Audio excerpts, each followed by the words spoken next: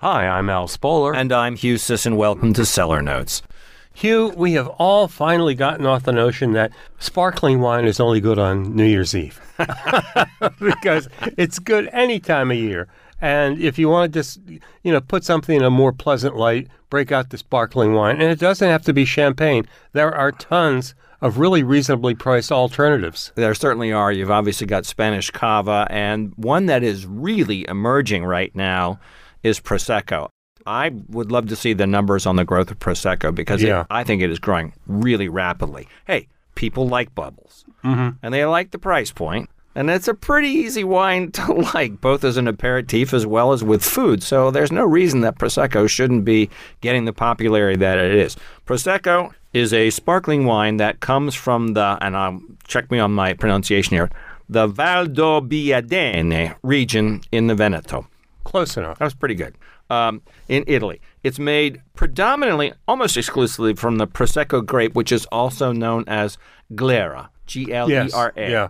And the bubbles are almost always via the Charmat bulk process, which is one of the reasons the price point comes down, as opposed to the Maître Champenoise, where their bubbles come from a second fermentation in the bottle. It comes in two main quality levels, DOC, which is the Denominazione Originale Controllata, and then DOC Garantita, DOCG, and that's sort of going to be the upper one. And there's lots of levels of sweetness: brut, which is the driest, extra dry, and dry, which is the sweetest. Pay attention to the label because you want to make sure that you get the sweetness level that you like, and you can miss that easily. Flavors will be of green apple, honeydew, melon, pear, and honeysuckle, just sort of generically to paint that picture. Yeah.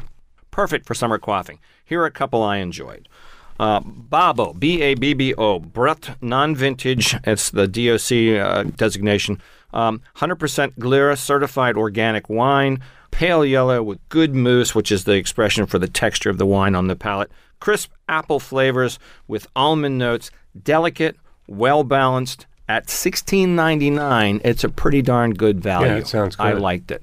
Now, from a producer called Masseret, which seems like a French name, but this is Italian. This is the Prosecco Extra Dry Non-Vintage. So this is going to be a little sweeter.